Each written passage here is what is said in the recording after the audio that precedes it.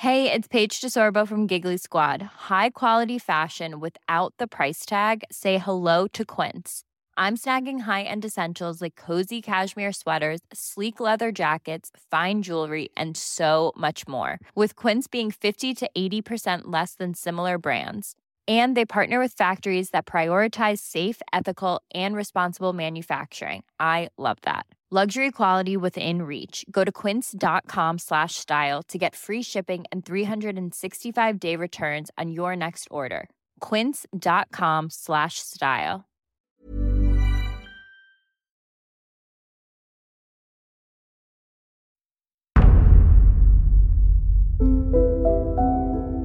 Hello and welcome to Investigates, the podcast that lifts the veil on some of Australia's biggest crimes and mysteries.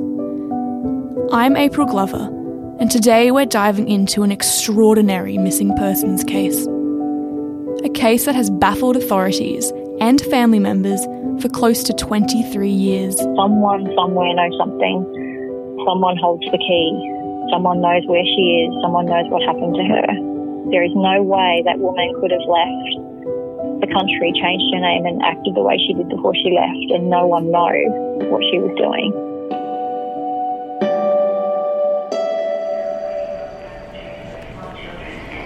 In 1997, 51-year-old mother Marion Barter set off to the UK for a year-long holiday from her home on the Gold Coast.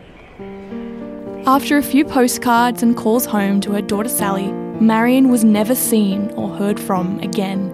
A tiny ad placed more than 2 decades ago may hold the key to solving Australia's most baffling missing persons case. Marion was a dedicated teacher and a loving mum. She had so much to live for, so why did she never return?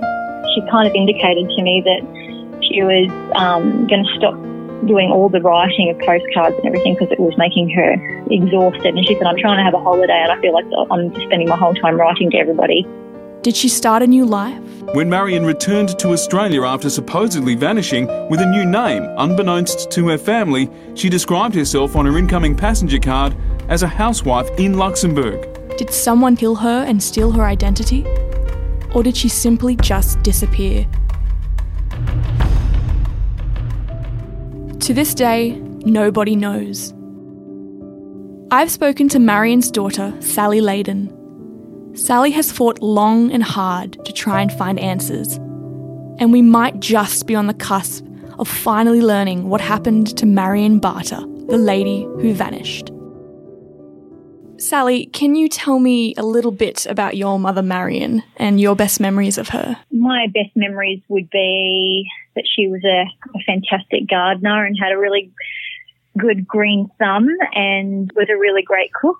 They're two of the things that stay in my memory, and I remember Mum having lots of Tupperware parties in the 70s and she'd make these yummy little asparagus bread cups, which I really loved helping her make.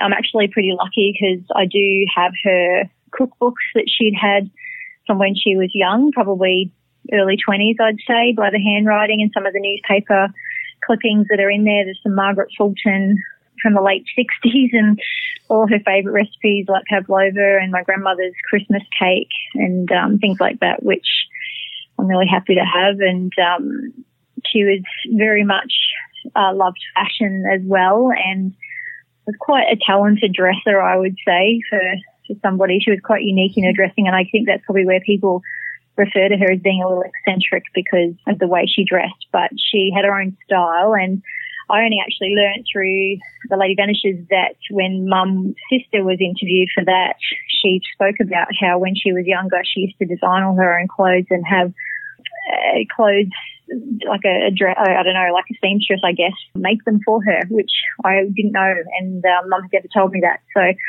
that was really nice thing to hear and learn about my mum through this whole story and journey I'm on. I remember too, she used to model a fair bit for a local boutique in the Blue Mountains that she used to shop at a lot. But I think by far her passion was for teaching. She was always the last to leave school, and Owen and I spent most of our afternoons playing on the playground while she prepared for the next day. So that's kind of like, in a nutshell, what I have fond memories of Mum. Marion's life on the Gold Coast was good.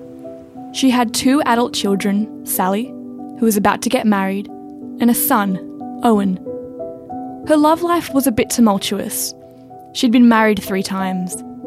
But Sally remembers her mum as always having a positive spirit.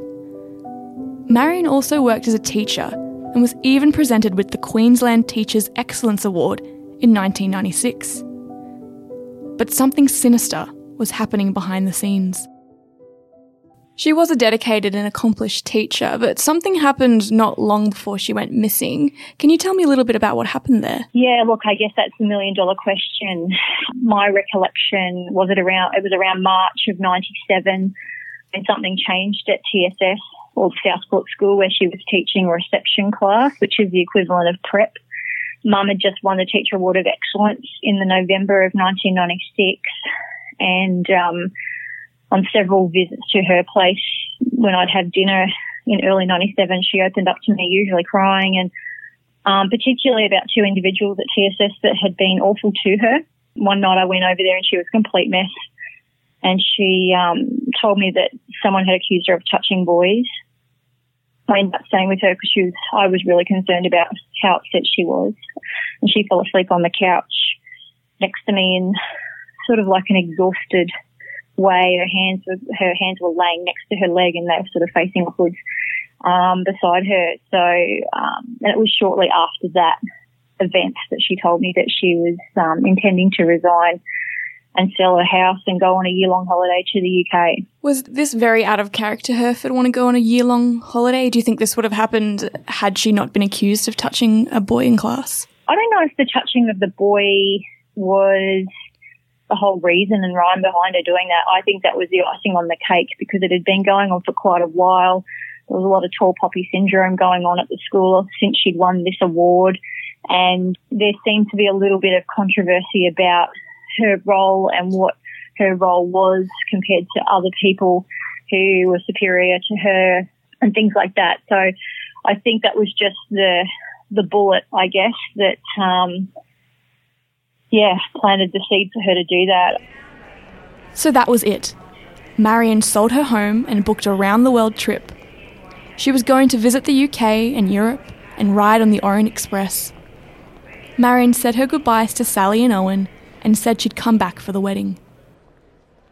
So your mum was off on a trip to the UK. When she spoke to you last, did you ever get the feeling that it would be the last time you saw her, or was it more of a see you later, I'll be back soon? I never thought in any of the conversations that I had with her, whether she was in the UK or before she left, that I'd never see her ever again. There was no tone or hint that was her agenda whatsoever. She spoke very openly about what she wanted to do. She wanted to go on the Orient Express. She wanted to go and see lots of things like Jane Austen's house, and she'd had a few things that she'd like to see over there. So I was kind of the opinion that I also knew how sad she was at TSS. So I was of the opinion that she definitely should go and have a nice time. Her house was a 4-bedroom house with a swimming pool that no one ever used. So I kind of got that as well. I mean, you wouldn't just leave your house for a year and rent it out if you were planning on downsizing when you returned anyway, which was her plan. She'd said to us quite openly that she wanted to buy a unit at Main Beach on the Gold Coast when she got back, and she was downsizing, so gave us all a little bit of her furniture as well, which were quite big pieces that probably wouldn't fit into a unit, and the rest of it went into storage. Does this sound like a woman who had no intention to ever come home? For Sally, it certainly doesn't. And if Marion was going to stay over there forever, she would have let her children know. When your mother did leave, she didn't just cease all contact, did she? She did send postcards and she rang home. At what point did all the communication stop? Yeah, look, I mean, she was actively contacting everybody. She even, in all my investigation that I've done, I've found out that she even wrote postcards to the boys in the class. And one of the little boys came home apparently and said to his mum, Mrs. Barter wrote us a card and they read it out to us in class today, and she was having a lovely time. She wrote to her second cousin, to my grandmother's cousins. She wrote to all her sisters. She sent Deirdre, the oldest of the sisters, a birthday present. I had 2 postcards and a letter that was quite detailed Looks to me like she'd been writing it on the plane because it was on notepaper from a hotel that she'd stayed in Japan on a stopover. But there was a lot of information in there, a lot of care, a lot of love, a little bit of anxiety, I feel, in me getting some things back to TSS that she wasn't sure she could remember if she paid for them or if she paid for them with petty cash. So to save any dramas, she wanted me to get them back to TSS. And that's another important part of this story, because I personally don't think someone who was planning on disappearing forever would care too much for a $50 set of kitchen scales for me to get back to the school. And she mentioned that probably on at least 6 or 7 occasions in both the letter and on the phone call that she made to me, which was the last time I spoke to her. But after a while, the letters and the postcards just stopped. Sally wasn't getting calls from her mother from payphones in far-off lands anymore. It was like she simply vanished off the face of the earth. Months went by and Sally's wedding was fast approaching. Surely she'll be back for that, Sally thought. But she was wrong. She bought the cake, she bought us a beautiful present, and she came over with her friends and they helped us cater it for the evening. She booked us the chapel to get married at TSS because you needed to be an old boy to get married in the chapel, and I loved the chapel because all the pews were facing inwards and just a gorgeous church. And one of her last requests to the school principal, who was Bruce Cook at the time, she said to me that she walked in there and said, "I've got one last favour to ask Bruce," and he said, "Anything for you, Marion." And she said, "Sally would like to get married in the chapel," and he said, "Absolutely, no problem." So she arranged all that. She knew the date we were getting married on, and I'm 100% sure that she would have come if she was able to. So, and that was to give everyone a bit of an idea time-wise. She left in the 23rd of June 97, and Chris and I were married on the 24th of October 98. So about 16 months after she left to go overseas. At what point did you go to the police and report her as officially missing? Well, after we had the last phone call with her on the 1st of August, she kind of indicated to me that she was going to stop doing all the writing of postcards and everything because it was making her exhausted. And she said, "I'm trying to have a holiday and I feel like I'm just spending my whole time writing to everybody." So she said, "I'm just going to have a bit of a break from writing." And again, understanding that back in 97, there was no Facebook, there was no Google, there was no mobile phones. So we couldn't just contact her as easily as we wanted to, or could in today's world. But so I was kind of happy for her to just go off and have a holiday, and I was totally understanding of that. She told me that she postponed her trip on the Orient Express because she was having such a lovely time in the UK, just pottering around. So I was really happy for her. She sounded like she was having a lovely time. Then Marion missed yet another milestone. Her son Owen's birthday came and went, and there was still no sign of her. And then we didn't hear from her from that 1st of August for a few weeks. And I reckon probably around the 6th week of not hearing from her, I started to get a bit worried. And then it just sort of dawned on me that I had no idea where she was in the world. I had no idea. I had no idea where she was staying. I had no contact details for her. So that started to sort of dwell on me a little bit. And then my brother's birthday was coming up in the October, and I sort of thought to myself, if she's going to contact, she'll definitely contact Owen for his birthday. That was the 18th of October, and I spoke to Owen on his birthday, but he hadn't heard from Mum. And being that we were a day ahead, I thought I'd call back a couple of days later to check if he ended up hearing from her or getting a postcard, and he had said he got nothing. After nearly 2 months of no contact, Sally decided it was time to do some investigating. And what she found out was absolutely chilling. We had a friend over for dinner at our place, and we were sort of sitting around the table and we were talking about that, and my girlfriend suggested that we call the bank and see if we can find out if she's using her account. So I did that, and when I rang the lady at Telebanking at the Commonwealth Bank, I said to her, "My mum's overseas travelling by herself. She's 51 and she's missed my brother's birthday, which is really out of character, and we're just wondering if you can check if she's using her account okay. To which the woman said, I'm really sorry, I can't tell you anything due to privacy. And then she paused and said to me, did you say your mum's overseas? And I said, yes. And she said, oh my God, there's money coming out of her account in Byron Bay. And then she just proceeded to blurt it out to me what was going on with her account. So in a nutshell, she told me $5,000 had been drained from her bank account in Byron Bay and also in Burleigh Heads 3 days in the middle of that period of time. So we went straight to Byron Bay Police, where I put in a report for missing persons to Constable Graham Childs, who took the initial report for me on the 22nd of October 1997.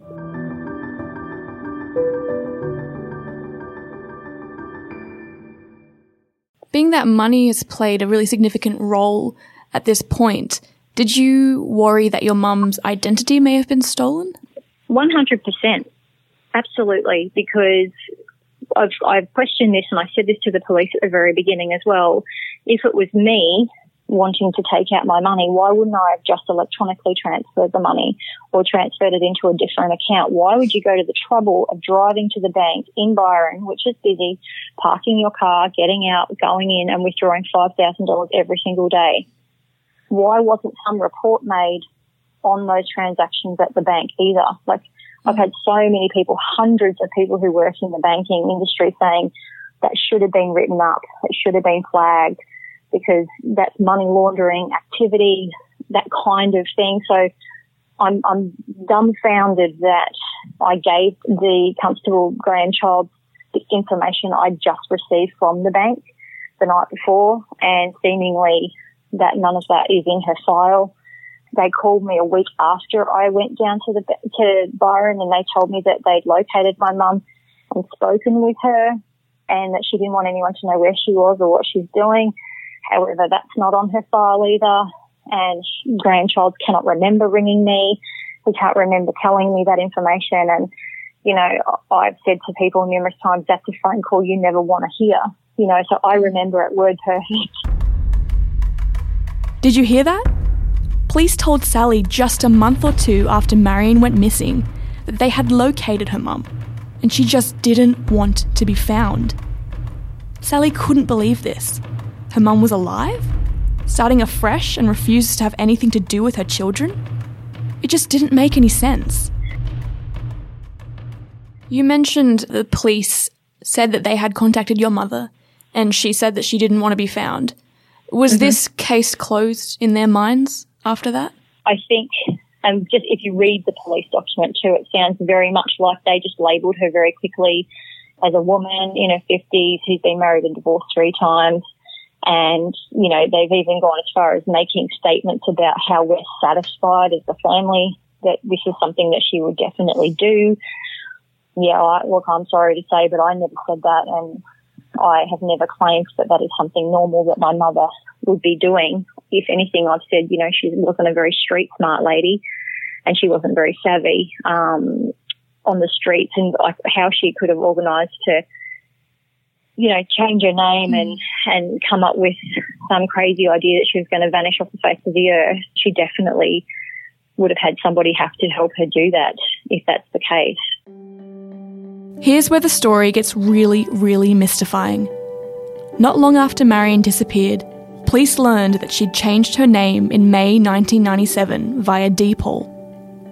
She changed it to Florabella Natalia Marion Ramakel. Now, if you were going to fake your own death and start a new life, would you change it to such a unique and memorable name? You mentioned twists and turns in the case. There are 2 particular things that stick out to me. One, I think you learned earlier on that your mother actually changed her name. And 2, there's records saying that she actually arrived back in Australia not long after leaving. Can you tell me a bit about that? Yeah, sure. So I mentioned earlier that she spoke to me on the 1st of August. We just got home from skiing at Thredbo, and she called to check on us and make sure that we were safe and well because she'd heard of the disaster down there. So that phone call was fine. She was at a payphone. The money kept dropping out and she kept calling me back. We had a really nice conversation. I just bought my wedding dress, so I was really happy to tell her that. And, I was trying to get in the police force, ironically, at the time, and I had my interview confirmed. So I was telling all of that information. She was asking about Chris because he'd gone for another job as well, and she was really keen, invested in what we were doing. And the money kept dropping out. So I reckon she probably would have called back at least 4 or 5 times, and I remember saying to her, "Where are you? And I'll just call you back." And she said, no, I'm out having scones and tea with some little old ladies that I've met, having a lovely time. So that was the last time I ever spoke to her, yet her passport shows that she flew back into Australia on the 2nd of August, the very next day. So there's been a lot of controversy about that as well, because people are questioning. She told me she was in Tunbridge Wells in the UK, which is about an hour and a half drive out east from London. We've just visited there in May this year to retrace her steps. So I have now a clear understanding of where she was and the places that she was at, which was really awesome to be able to visualise that and walk those steps that she took. So for her to get from Tunbridge Wells back into London and on a flight back to Australia within 24 hours seems very unlikely. There's been a lot of talk about where she was. Was she actually in London? Was she in a different country?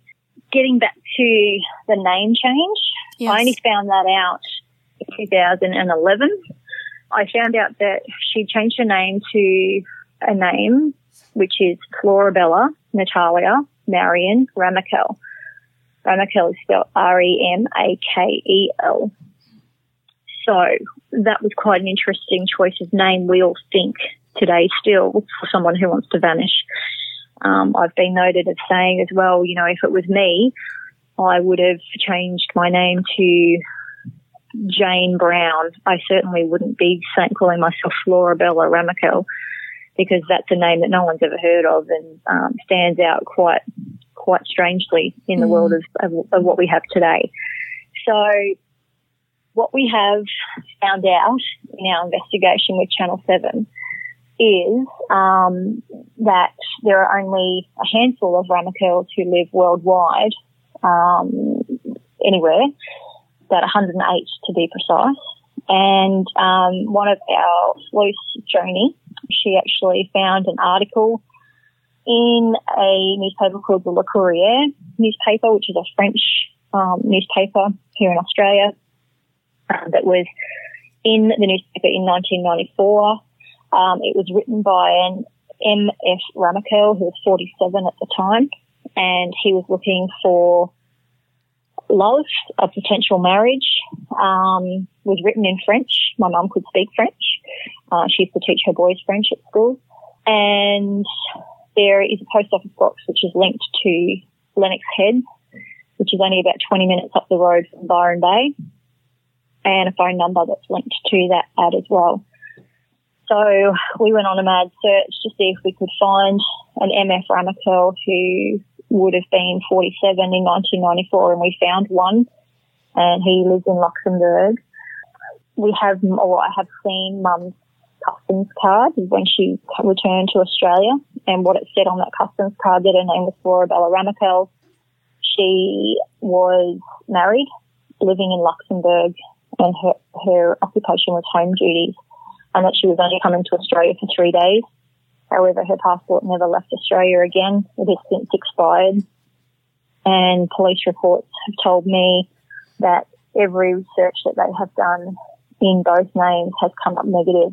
So there's no driver's license, there's no electoral roll, there's no new passport, there's no new name change from the Ramakel name. So, we've been very clear in all our comments about Ramakel. The gentleman in Luxembourg, we don't know if he has anything to do with Mum's case, but it seems very strange coincidences, I guess, that all of those things kind of match up for us. So we've had people even say it could even be a case that he has had his identity stolen and someone's just made up his name and put it in a newspaper over here. So there's lots of things that we don't know that we're trying to get clarity on.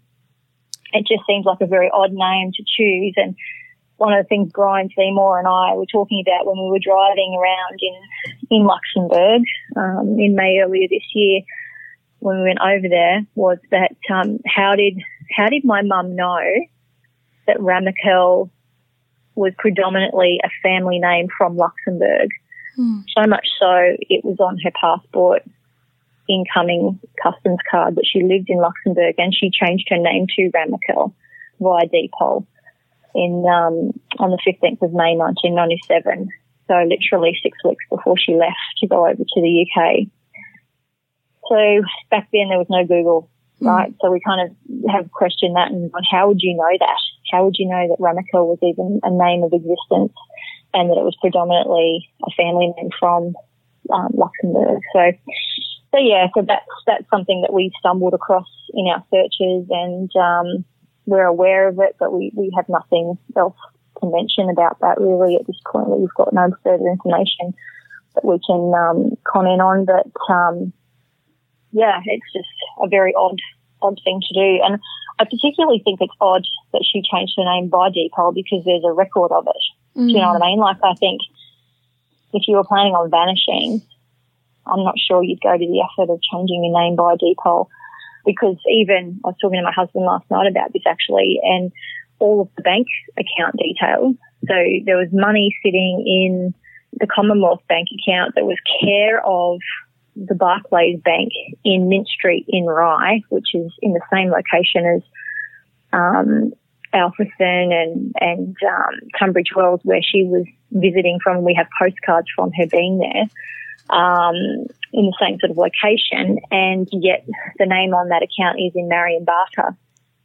So I kind of question that too, that she had the passport changed to Ramakel, but everything else was in Barter. When I called the Commonwealth Bank, I had no knowledge that her name was changed to Ramakel, so I was only asking for Marion Barter. I wasn't asking about Florabella Ramakel either. So, you know, April, there are so many weird things that I don't know, I can't understand, and I've been living a life of question. Sally is now 46. She's had children of her own and has a beautiful, full life. But of course, something has always been missing. In spite of what she'd been told by police and even by family members, Sally still refuses to let this go. She won't give up until she finds her mum, whether it be a trace of her DNA or her alive and well. Do you have hope that you will hear from your mum again at some point? Look, I hope every day that my mum will just walk through the door and, come and give me a hug, and I can introduce her to her grandchildren that she's never met. But my reality check on that is I don't think my mum's alive. I don't think that is a possible outcome for me, unfortunately. So as sad as that is to say, I feel like that's my reality check, that that's probably not going to happen. You mentioned, but, sorry, go on. You never know. Yeah, you never know. Like there is a gorgeous lady who's become quite good friends with, Sid Ratcliffe, who started up a page in memory of her sister Joanne Ratcliffe, who is still a very long-term missing little girl from South Australia, most people know about. And she has in Joanne's memory, she's created a project called Leave a Light On.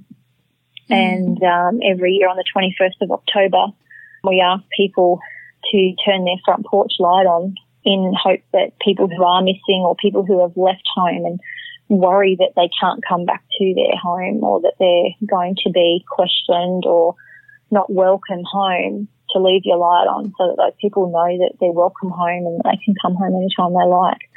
So I'm a big supporter of that. I'm not the only person with a missing person, especially a long-term missing person. There's about 2,500 of us now. So I'm certainly not in this alone, but, things like that just give you a little bit of hope and a little bit of a flicker that, there is a possibility that she could come home. There is a possibility we could find her happy in life, but my gut feeling and all the information that's before me, I can't see that is a possibility 23 years down the track. Like, if my mum is happy and living a life without me, that's quite tragic, really, for any child to have to deal with. And then on the flip side, if she has been murdered or a crime has been committed, that's not good either, you know. So, of course, she could have died of natural causes as well, but we probably need to find a body to be able to ascertain if that's the case, and we don't have anything on that level at this point. So, but we're trying our best. So, trying to get some answers, and hopefully we will have some answers before too long. Do you think that there is someone out there that does know something that could solve this case after 23 years? 100%. Someone knows something. I've been saying that for years. I'm like, someone somewhere knows something. Someone holds the key. Someone knows where she is. Someone knows what happened to her. There is no way that woman could have left the country, changed her name and acted the way she did before she left, and no one knows what she was doing. So, yeah, I definitely agree that someone knows something. It is heartbreaking for you, Sally, but there has been a little bit of joy lately, isn't there, with the police investigation being reopened or her being put on the missing persons list. So there's a little bit of hope for you. Yeah, that was amazing. So the homicide review team in New South Wales actually decided that she is in fact a missing person. She hasn't been ever seen nor cited by New South Wales Police or any documentation that they have, which puts in question the phone call that I received in 1997. But moving forward, they've said, no, she's definitely a missing person, so she needs to be on the National Missing Persons database. And, you know, the reality of that is if she's not on that database, which up from 2011 to 2 months ago, she wasn't on any database. So that means that her DNA wasn't being checked against any Jane Does or bones that they found or bodies that they found that could be of a missing person. My mum's DNA was not being tested. Well, actually, my DNA was not being tested because that's what they have. I recently just gave a pair of ballet slippers to the new head of the missing persons unit in New South Wales, Inspector Detective Glenn Brown, who is currently got my mum's ballet slippers in the laboratory, and they're trying to get some samples from that so they could create a profile from that and see if it is actually mum's DNA that they will have, which would be amazing because obviously if it's her DNA, they'll get a better reading against those deceased that are unidentified. There's over 100 boxes of bones sitting in the Glebe morgue of long-term missing that have not been identified. So, you know, I had my plight to, you know, get those bones tested and make people aware of what's going on. And, you know, I think with the new missing persons unit that has been established, they've been amazing to me. I'm really happy with their communication and their help. So I definitely see it on the up as far as that goes, and fingers crossed that, you know, we can start testing against. Marion Barter is now an official missing person on the National Register, thanks to the publicity of Channel 7's podcast, The Lady Vanishes. Sally is bewildered as to why her mother suddenly ceased all contact with her family and friends. She just needs to know her mum is alive, and she has had years of worry. If you have any information about Marion Barter or Florabella Ramakel, please call Crime Stoppers on 1800 333 000 or contact Tweed Heads Police.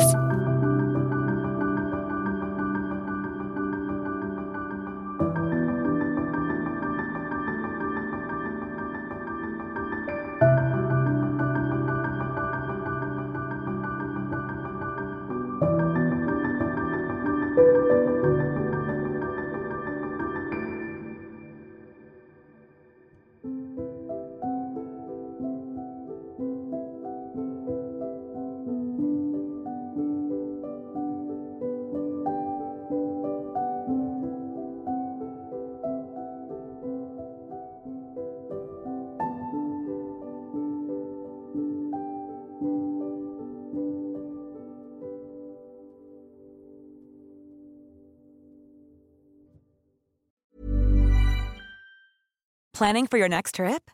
Elevate your travel style with Quince. Quince has all the jet-setting essentials you'll want for your next getaway, like European linen, premium luggage options, buttery soft Italian leather bags, and so much more. And is all priced at 50 to 80% less than similar brands. Plus, Quince only works with factories that use safe and ethical manufacturing practices.